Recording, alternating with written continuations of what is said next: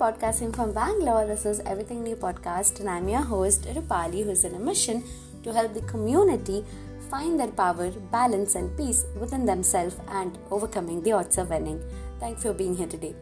Many people say that focus on your strength and leave your weaknesses behind.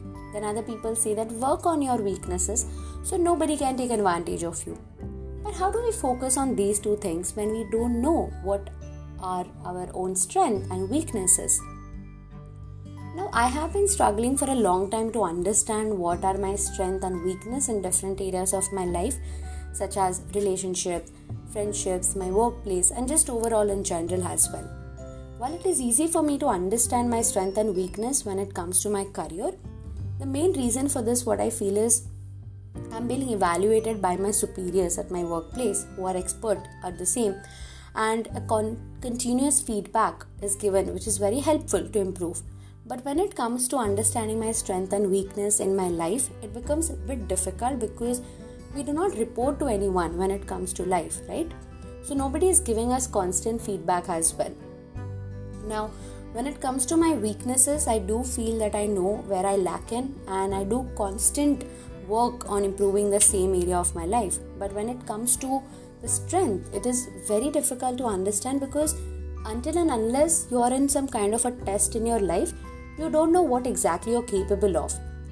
But I feel that we should not wait for an ultimate test in our life to understand what we are capable of or what we can do on our own. Basically, I believe that we are on our self-awareness journey, and it is very much important to analyze our strengths and weaknesses and what we are good at the same time.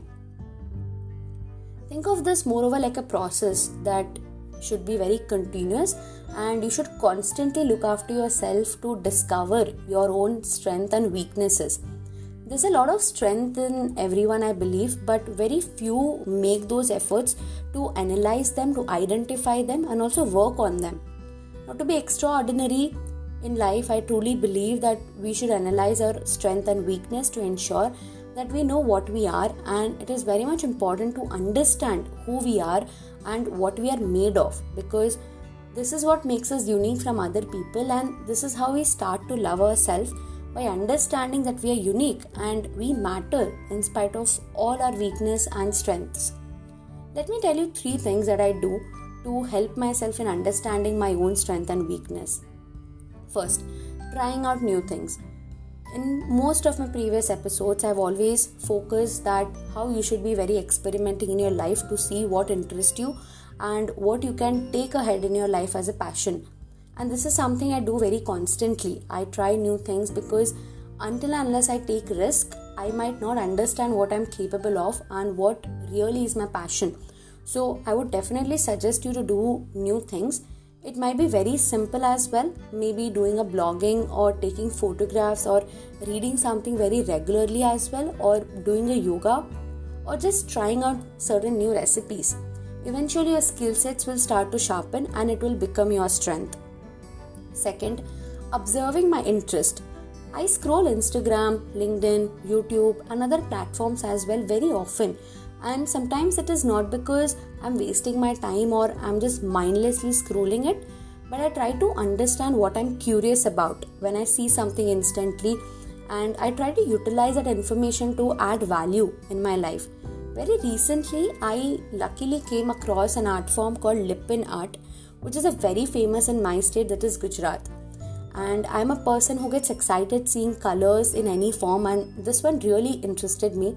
And I'm soon going to start working on it as well. So I guess now it's time for you to put your scrolling to some use and understand what exactly interests you and pursue that. There's no harm in doing that as well. Third, how I treat people. When we talk about strength and weakness, it is not just which is tangible or what we can work on. It is also something that describes the person that we are, especially with people around us. I can say that my strength is that I'm easy to approach person, and people are very comfortable to talk about things which are hard for them to express to anyone else. Whereas my weakness is I get emotionally attached very easily, and I start to cry on seeing people struggling. So it has taken a lot of self-awareness and observations to differentiate my strengths and weaknesses, and doing this will definitely help you to maintain friendships and relationships with people around you. And this also gives you a very good idea on what you bring to the table as well, which is ultimately very important, especially in today's generation. So today, take some time and think about how do you want to start finding your strengths and weaknesses. I appreciate you joining Everything New podcast today with me. Thank you for listening. Join us next week. Till then, spread kindness.